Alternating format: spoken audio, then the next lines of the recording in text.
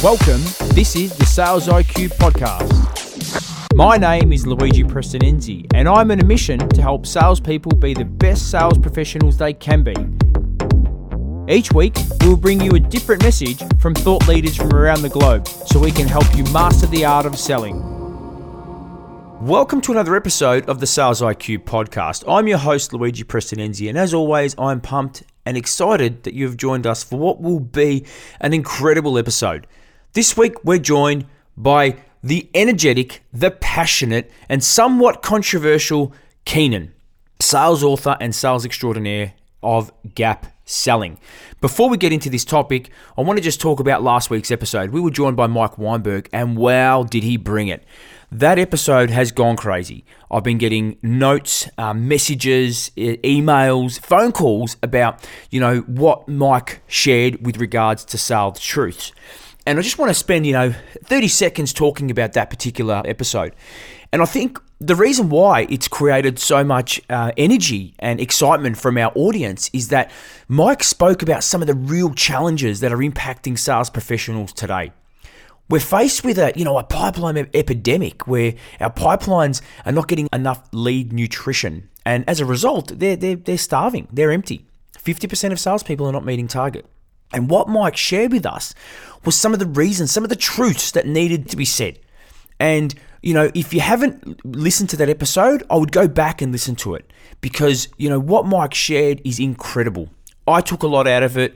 I know that, our listeners took a lot out of it. So it's been really great to hear that feedback from our audience. Now, this week is going to be even better. Keenan is the man. And the reason why I like him, and you'll either like him or you'll hate him. There's no in between with Keenan. And he doesn't care if you don't like him, and he says that. Out of all the people in the world, if a couple of people don't like me, that's okay. But the message that he talks about is something that really resonates with me, and I'll tell you why. So, sales is actually a really simple thing. We talk to people, we identify a need, and we help them achieve something better. But often what we tend to do is we talk to a customer and we tell them about us. We talk about our company. We talk about our logos. We talk about, what we do. And really, the customer does not care about you. The customer only cares about how he or she will benefit from the solution that you offer. More importantly, they only care about the problem that you help them solve. And that's what Keenan is all about. Focus on the problem, focus on the gap. So in this episode, we're going to talk about what is gap selling and what can you do to help customers identify that gap. Because ultimately, if you do that, you'll have a better chance of closing more deals. So as always, before we get into it, if you like this show, if you like any of our previous shows, please continue to rate us, share it with your friends. Also, send me the note. I got a brilliant message the other day from someone that absolutely hated the show. And why was it brilliant? Because it gave me a bit of insight into what I needed to do to improve. And just like any sales professional out there, that every type of feedback is awesome feedback. So please share with me what you like, what you don't like, and what we can do to improve. And also some of the topics that you'd like us to cover moving forward. So guys, without further wait, I would love to introduce Keenan to the Sales IQ podcast and hope you enjoyed it just as much as I did. All right, so I'm excited. I'm thrilled to have one of my favorite authors and someone that's helped me be a better sales professional. So welcome to the show, Keenan. What's up, my man? Thank you for having me. No, mate, it's our pleasure. We're excited. Your content, as I said to you before we started the show, your content really connects with me, mate. So I really appreciate you taking the time out of your busy day to join us on the Sales IQ podcast. Yeah, my pleasure. My pleasure. Awesome, man. So before we get into this session about, tips to help us close more sales, love to understand a bit more about you and how you started in the world of sales. Oh my gosh, it's always a big question everybody asks me. And yeah. Look, I look at starting my career in sales when I was a kid, right? I mean, I was just a natural salesperson. Because look, let's keep it real. Being a salesperson is being an influencer. Yep. Do not confuse the two. Just because you get paid to sell, it doesn't mean that it's something different. Selling is being an influencer. And I learned really early in life that if you can influence people, you had power. If you had power, there's a lot you could do. Or let's do it. If you could influence people, you had control. And if you had control, you had power.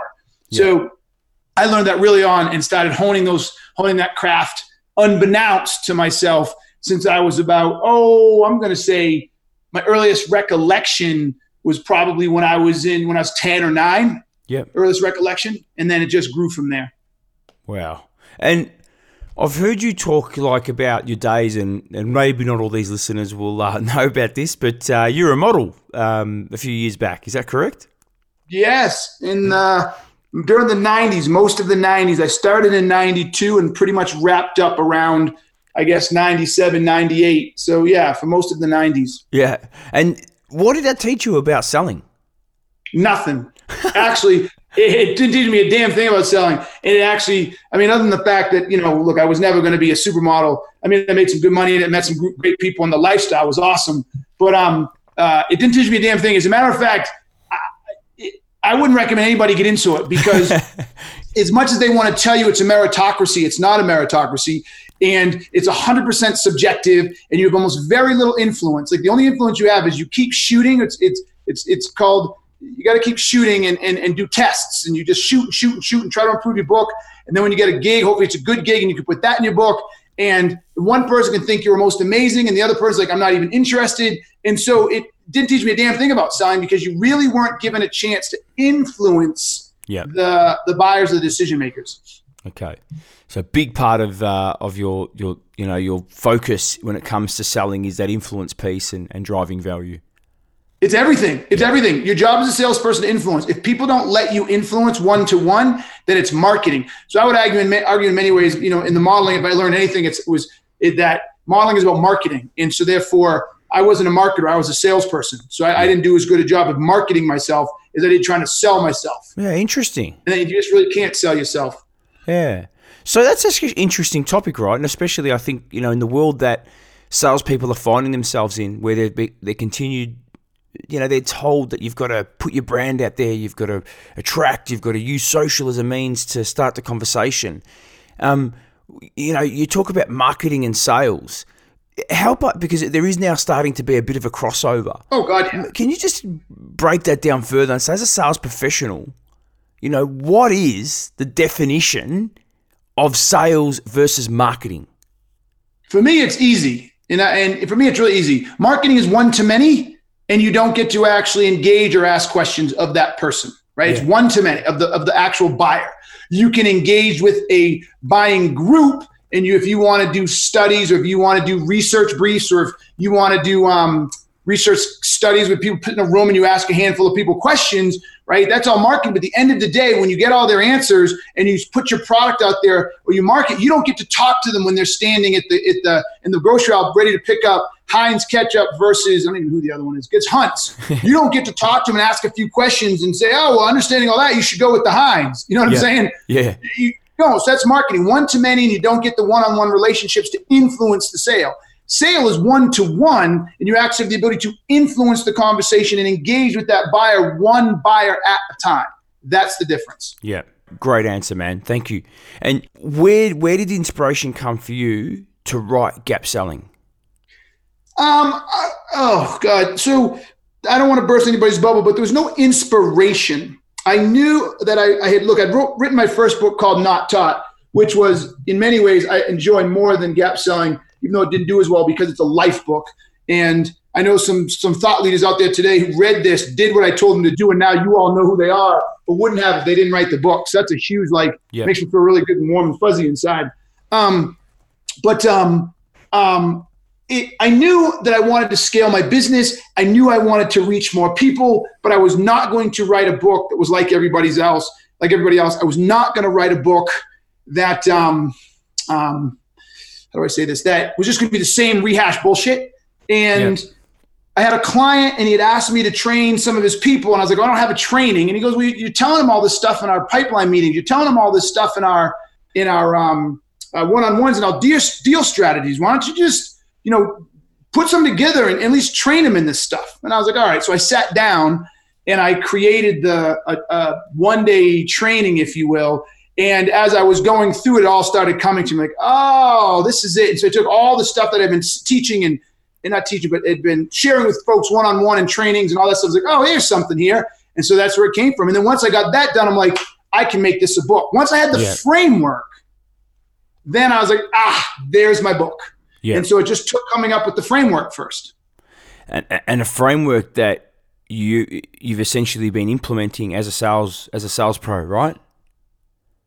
Oh yeah, yes. Yeah. It's taken years and years of honing it and crafting it, and more importantly, labeling what it is I was doing or what it is I saw successful people do. Look, I don't want to burst everybody's bubble, but sometimes it's not the smartest people that write the best books or the most talented people. It's sometimes just those who use the right vernacular and coin the right phrases and actually give names in order to things, right? So, I don't think everybody sells in the Gap manner, but, just putting a name to certain things like, hey guys, look, the current state, look at this is a very specific thing. It's different than the future state. Oh yeah. Right. Some people may have been selling to that interchangeably, never really gave it a word and didn't know what they were doing. But the minute I was like, look, if you take what you're doing and this is this and this is that, you look at it this way, you could do it better. Yeah, absolutely. And so, this is obviously when you say experience, has it been something where the value or because you weren't implementing parts of Gap, I mean, did that sort of inspire you to go, shit, I've got to look back at what I'm doing and maybe I'm not doing the way that I could be doing, so I've got to craft something better? No, I think it was iterative, right? So I think that my own selling career, as I would get better and better, I was like, ooh, that didn't work. What happened? And I would make a change and improve upon it. And then as I got into management and paid attention, I'd watch other salespeople and be like, hey, what's this? And like, I don't know. I'm like, well, go get that. And I didn't know. I didn't give it a label. It was a one-off type of thing. And I'd see it more and more. And then as I got the consulting business, which started about 8.5 years ago, I was spending massive amounts of time with sales organizations in pipeline meetings, in deal strategy meetings, listening to them on the phone, on calls with them, listening to the management team. And and I'd start crafting these things, that's having words and use them over and over. Like one of the big things that I remember vividly labeling in my consulting was I had a particular client who all the salespeople I say, what's the problem? And they kept telling me the problem, and bear with me, they kept saying they have disparate systems. Well, I'd sitting in these pipeline meetings for like a month and a half, week after week, and every customer was always, the problem is they have disparate systems. In fact, I was like, fuck this, what do you mean? I'm tired of disparate systems. This hasn't told me a goddamn thing. Yeah. And so once I said, well, what does it matter they have disparate systems? And they said, well, it doesn't allow them to do this. What happens if they can't do that?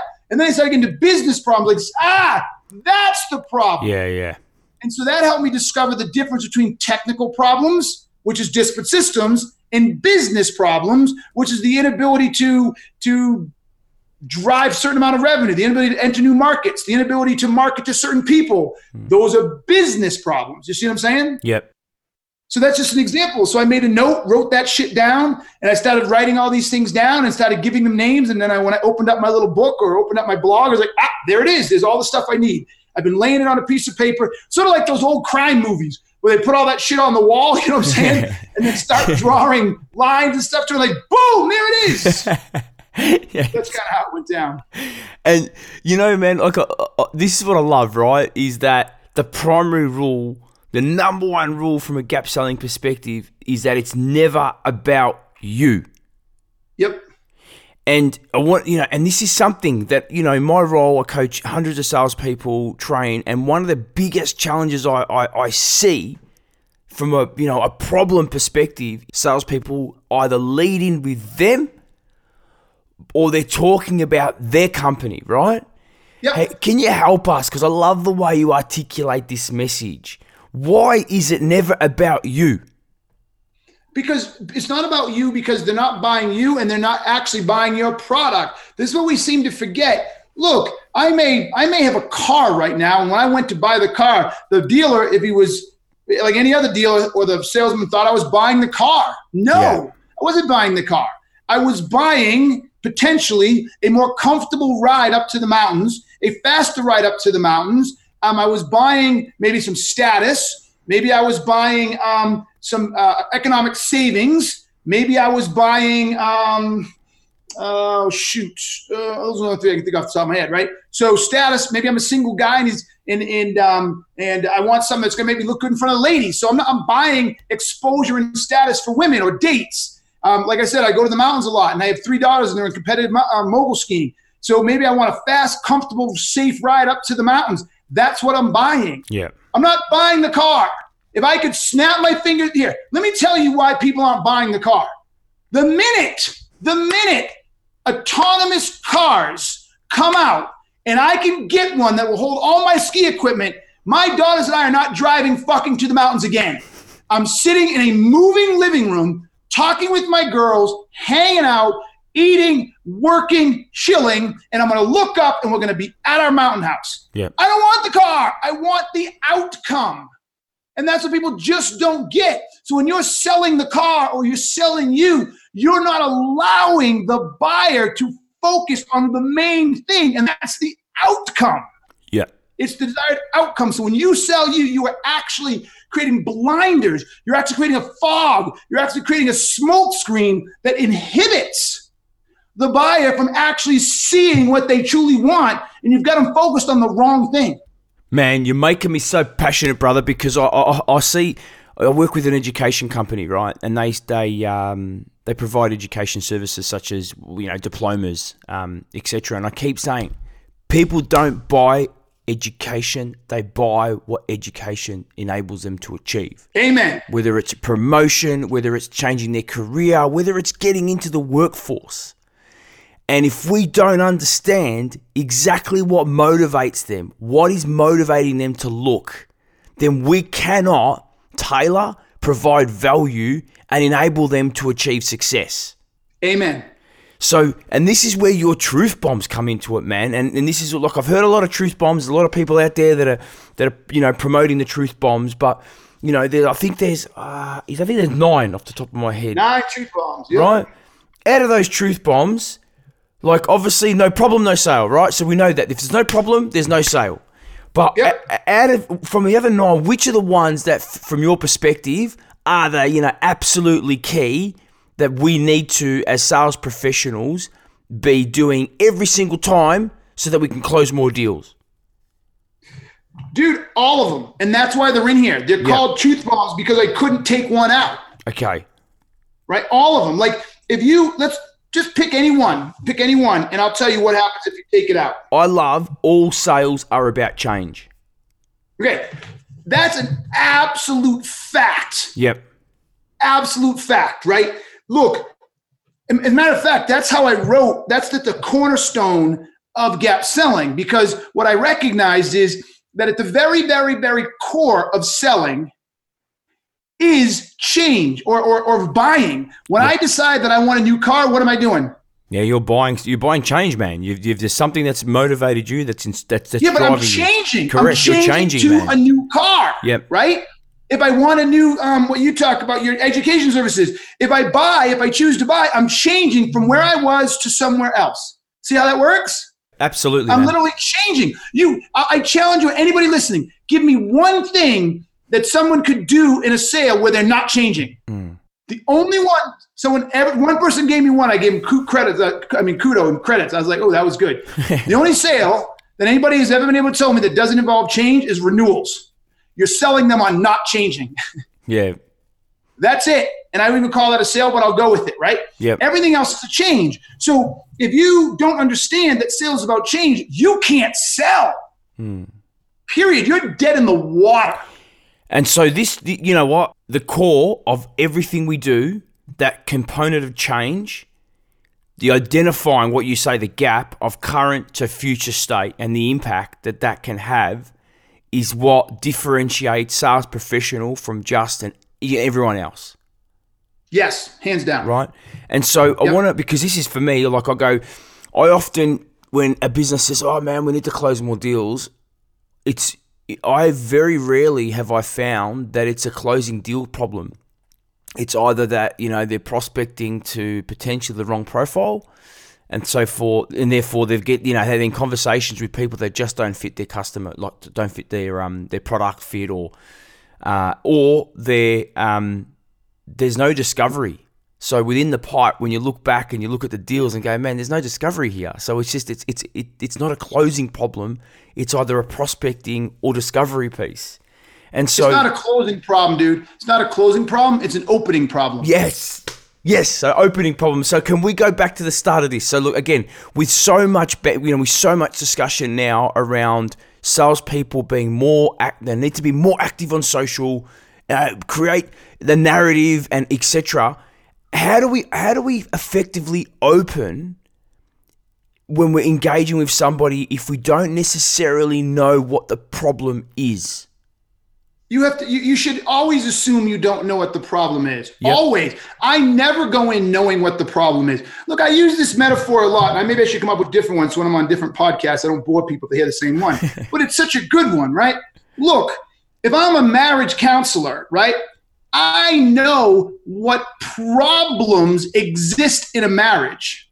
What I don't know is which problems you're having, and more importantly, and everybody pay close attention, I don't know the impact those problems are having, right? But I know, as a marriage therapist or counselor, I know what problems exist in bad marriages. So if you're selling any product in the world, and you don't know what the problems are that somebody should be having that your product or service solves, what the fuck are you doing? Like, you're not even doing your job. Yeah. Right? I mean, like, it's like a marriage therapist. I have no idea what problems married couples could have, but I'll help fix them. How the hell can you fix them if you don't know what they are? Right? So what I say to people is, if you got to understand what problems your product or service solves, and that you know that if anybody has these problems, that you can fix them. Once you know what those are, you go on a fishing expedition. Yeah. And you start asking questions to understand or uncover if they have those problems. So in a marriage, you could say, look, let's say one of the issues is communication, right? We know communication is a big problem in marriages, right? Yeah. Inability to communicate. So you can start asking questions like, hey, do you feel comfortable telling your wife or your spouse how you feel? Let me say, when's the last time you told your wife or your spouse you're upset with her? When's the last time you told your husband/spouse that that you love them, right? When's the last time you two were able to sit down and share your feelings without breaking out into a fight? So if I ask any one of those 5 questions, I'll be able to understand if they have a communication problem, won't I? Yeah, absolutely. I never had to ask them, hey, do you have a communication problem with your spouse? Did I? And that's what salespeople do. Like, I talk to salespeople who think they're fucking awesome. Like, oh, I asked all those questions. What do you ask them? Well, I'll ask them if they have a problem. No, that's stupid. You don't know how to find out if they're a problem without them telling you they have a problem. That's the skill. I can actually find out if someone has a problem without actually asking them if a problem exists. Absolutely. That's the skill. So what we this is really interesting, because what we're going into is that, that discovery piece, which for me, I believe the discovery piece is what drives a potential outcome. And now I can't move forward. I can't advocate them to change or advocate a solution if I haven't conducted the right discovery process. And what I loved hearing about those questions that you were asking, they're not just current state questions, but you're delving into the past. Tell me about when.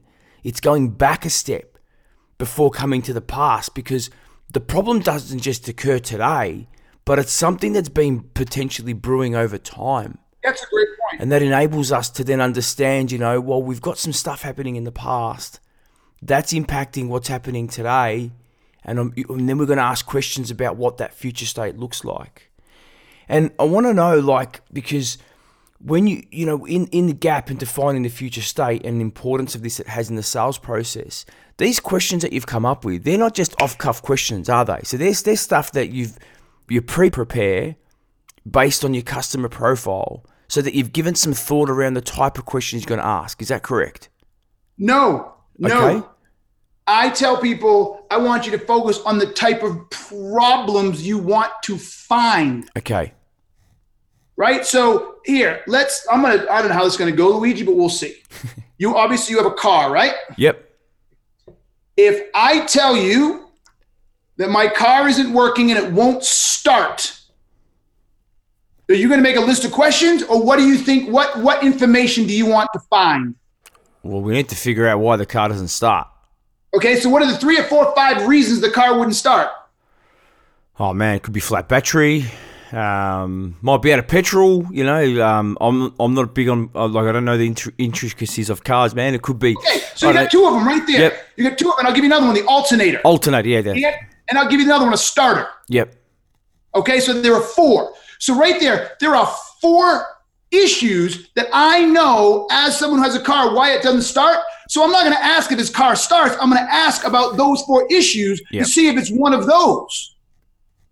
Do you see what I'm saying? I'm like, when's the last time you replaced your starter? Have you checked the battery connection? Is it the battery? Did you leave your lights on all night? Your battery works great. When's the last time you replaced your alternator? What sound does it make when you turn the key? Did you have gas in when you got home last night? Does it look like there's gas underneath that it could be leaking?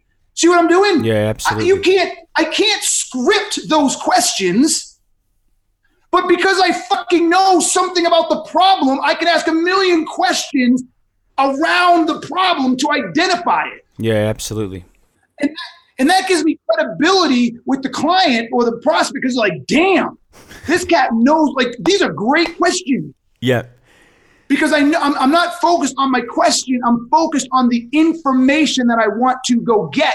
I'm information-led. They're information-led questions, not prescriptive questions. And that's a mindset. I watch people all the time go down the question route, and when they run out of questions, they're fucked. Yeah. Yeah, I've heard you talk about this before, man, about the scripting, and, you know, this is why you don't like scripts, because it's essentially, you know, the process isn't linear. And but I want to ask, because when we look at the way tech businesses and SaaS-based businesses have set up, they set their sales team up with the SDRs that book appointment, you know, they're stimulating the outreach. Like what you've spoken about, there's got to be a level of expertise. There's got to be a level of understanding of that problem and the impact those problems are having, so you know which type of questions to ask. You know, when you're in there, you've got to ask questions about that particular problem. Yes, so stop spending the first 2 weeks of training your team on the stupid product and train them on the issues, problems, and challenges the people you sell to have. Then go train them on the product. Yeah. So this is where you're seeing SDRs, the SDR model going, you know, a little bit off track. Is they're focusing on the product, actually everything about the business product, but not about the actual problems the product helps solve. Yes. Okay. And when we've got someone, because the reason why this is front of mind, man, because I spent some time with some awesome SDRs this week. And that's where we took it. I had to take the conversation down to that problem component, you know, and we're thinking about that customer. But if you're a business that's predominantly been doing that, and we've got to retrain, because a lot of these guys a lot of these SDRs are young, man. They're not like, you know, senior or mid. You know, they haven't been around a long time. So, you know, what are some things that we can give them to enable them to be, you know, pick.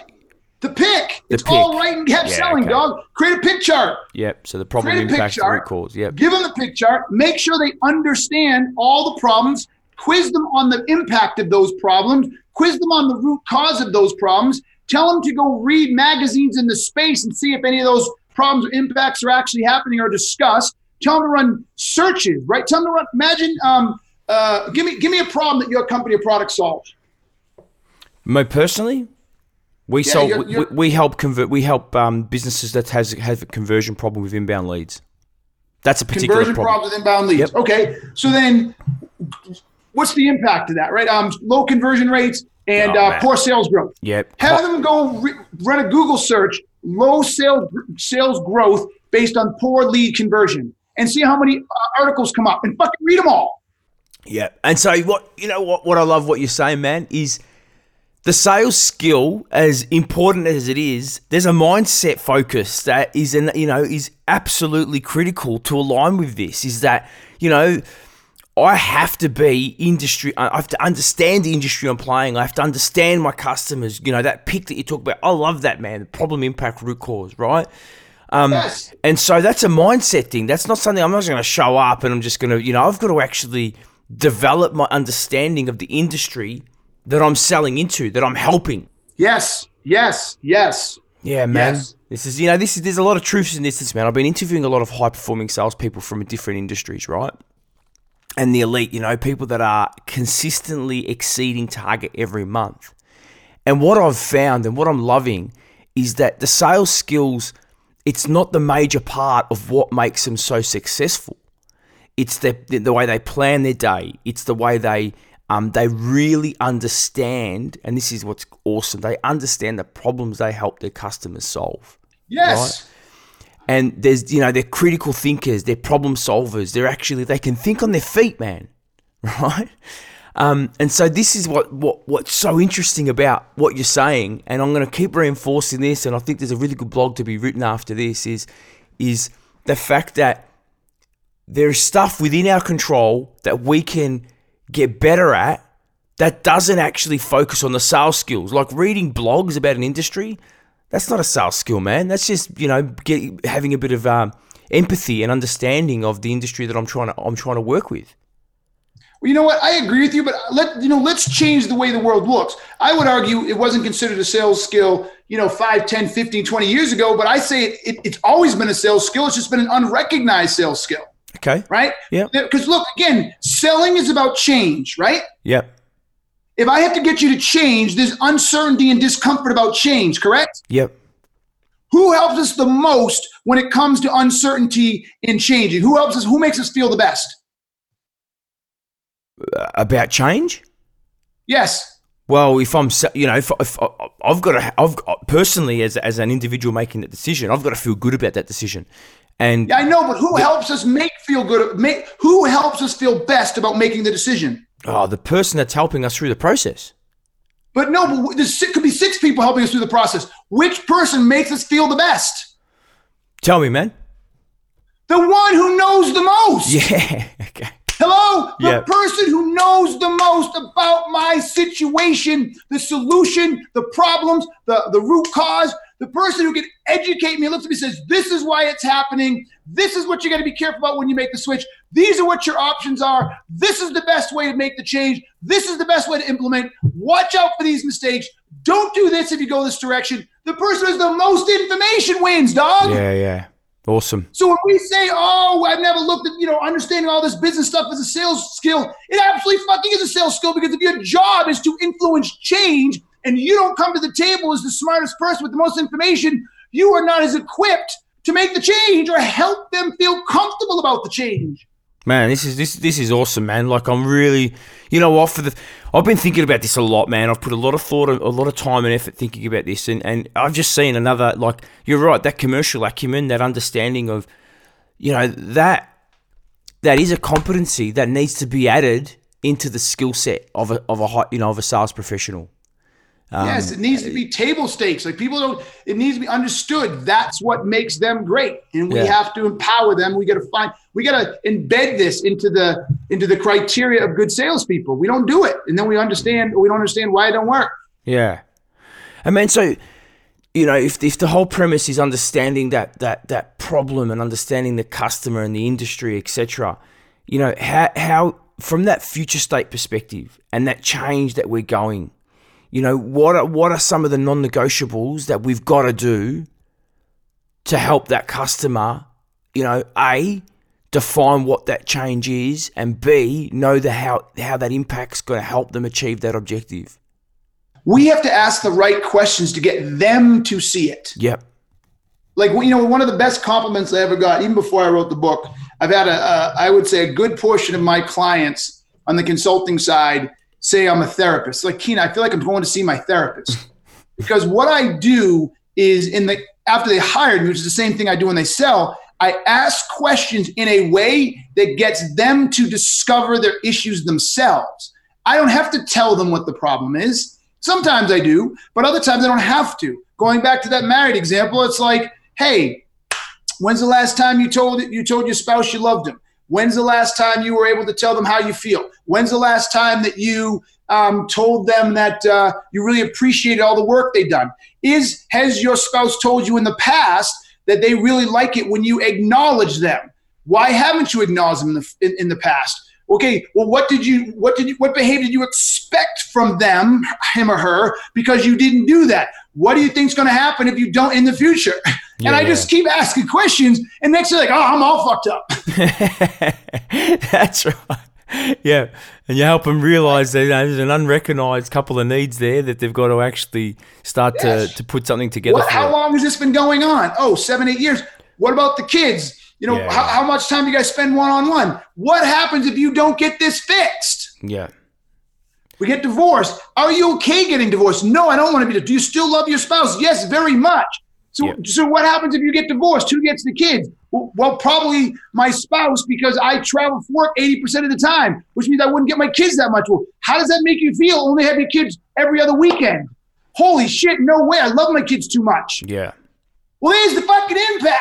So if I'm selling them anything, I'm saying, okay, if you aren't willing to learn how to communicate with your ex, if you're not willing to do this, if you're not willing to do this, that's what's going to happen. Is that what you want to happen? That's sales, dog, right absolutely, there. Man. I didn't tell them anything. Yeah. So we're facilitating thought, man. We're provoking thought, we're facilitating thought, and we're getting them to actually consider the impact of not doing something and the impact of doing something. And then providing them with a vehicle and a platform to say, okay, if you're committed to this change, because this is another thing that I find is it's once we help the customer identify what that change is. And sometimes the customer's not committed to change, man. They actually they don't want to go through the pain of changing. We see it all the time. Yeah, and I think you said, customers. The myth is customers don't like change, but you say customers like change when they feel it's worth the cost. I think there's something around that nature that you've expressed in your book, right? Yep. So can I ask, right? You see this every day. You see the point of salespeople making that outreach, doing the discovery, and essentially getting customers to commit. In your opinion, where is the biggest challenge salespeople are having that's impacting their ability to convert more deals?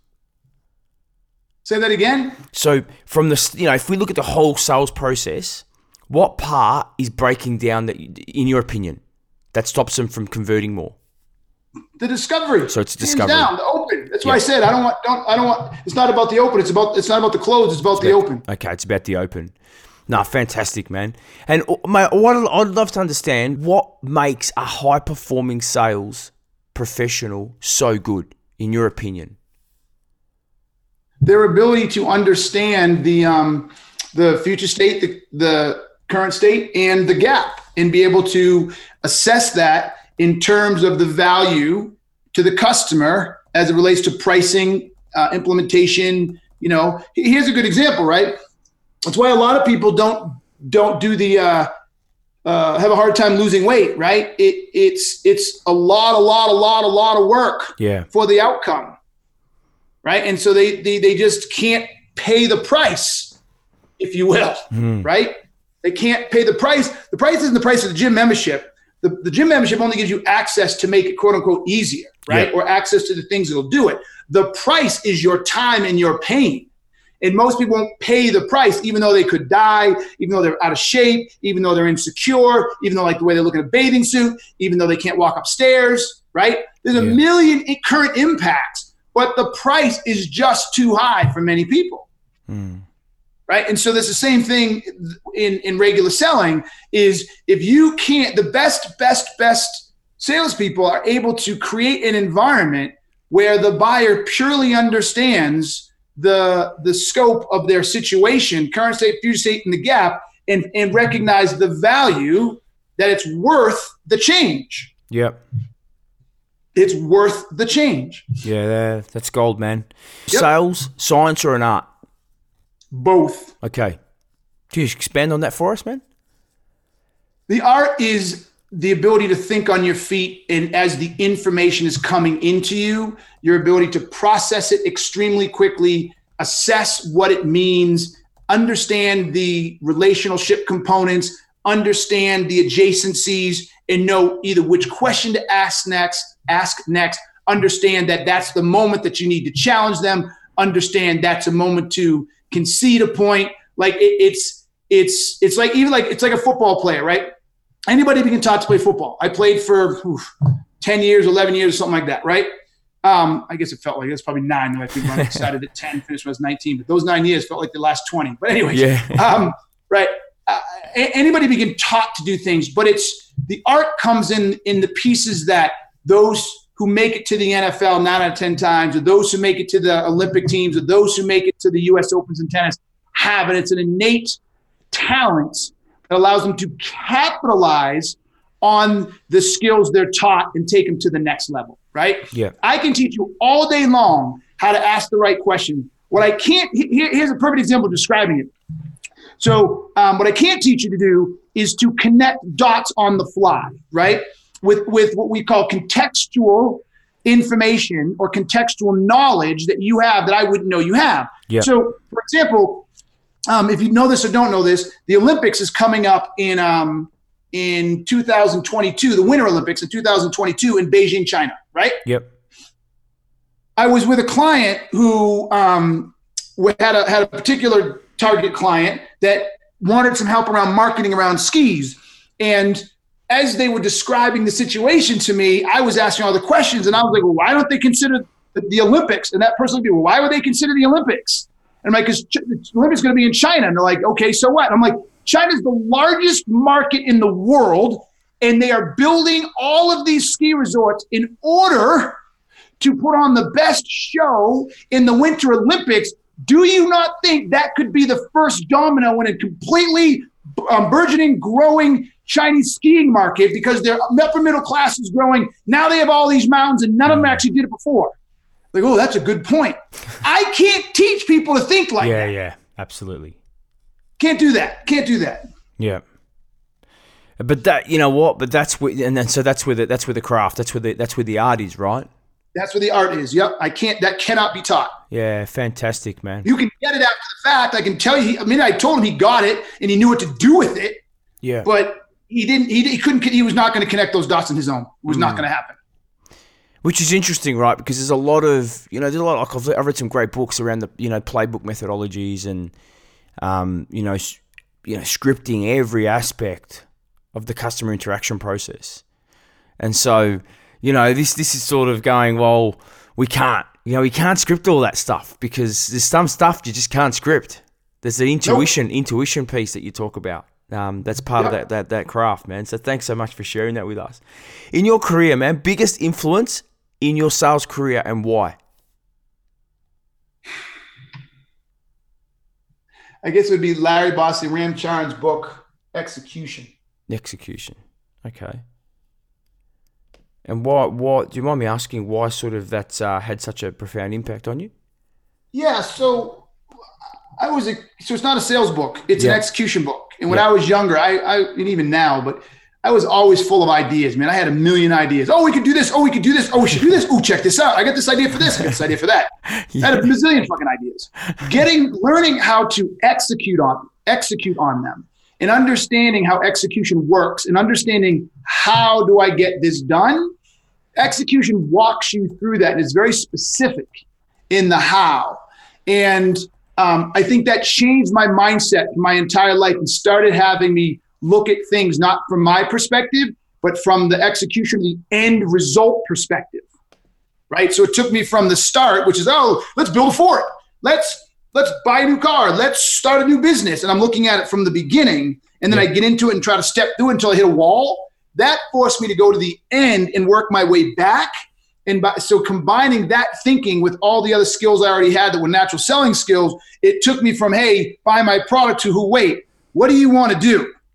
Yeah. Where do you want to go? What are you trying to accomplish? How do you think you can get that done? And then I push that through a sales filter. And that basically, in many ways, is the gap selling concept. It's not about me. It's about you. It's about your desired outcome, the end goal. Yeah. So I got to work my way all the way back. Where are we today? Where could we be in the future, et cetera? Great. And is that from Lawrence Bossidy? Yeah. Yep. Larry Bossidy and Ramcharan. Okay. Awesome. We'll put that in the show notes for everyone. Well, mate, I think I've shared this with you before, man. Like I've appreciated your content, your books, and the way that you get the message out. It's authentic, it's real. Like you said, man, some people don't like it, but there's a lot of people in the world, and it's okay if some people don't like the message you put out, right? So I just want to say, man, I appreciate what you've done for our industry, for our community.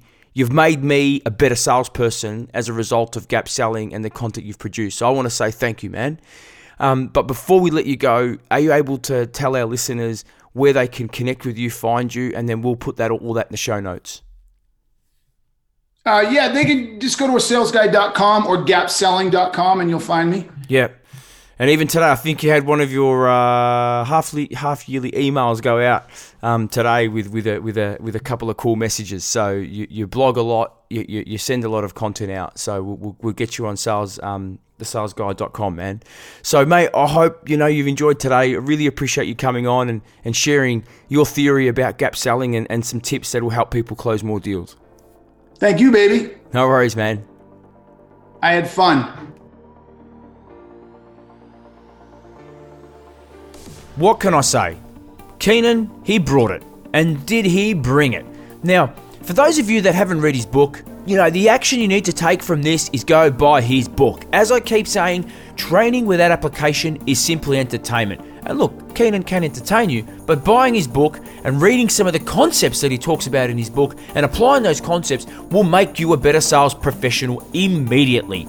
Or if you don't like to read, jump on Audible and listen. But what I like about that message is if you could hear from Keenan was his passion and his determination to help a customer achieve something better and focused on the problem, impact, and root cause. So my challenge to you this week is, what are you doing to help your customers identify a problem?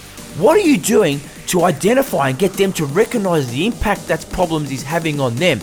And what are you doing so that you can help your customers achieve a better state? So you can be the best sales professional you can be.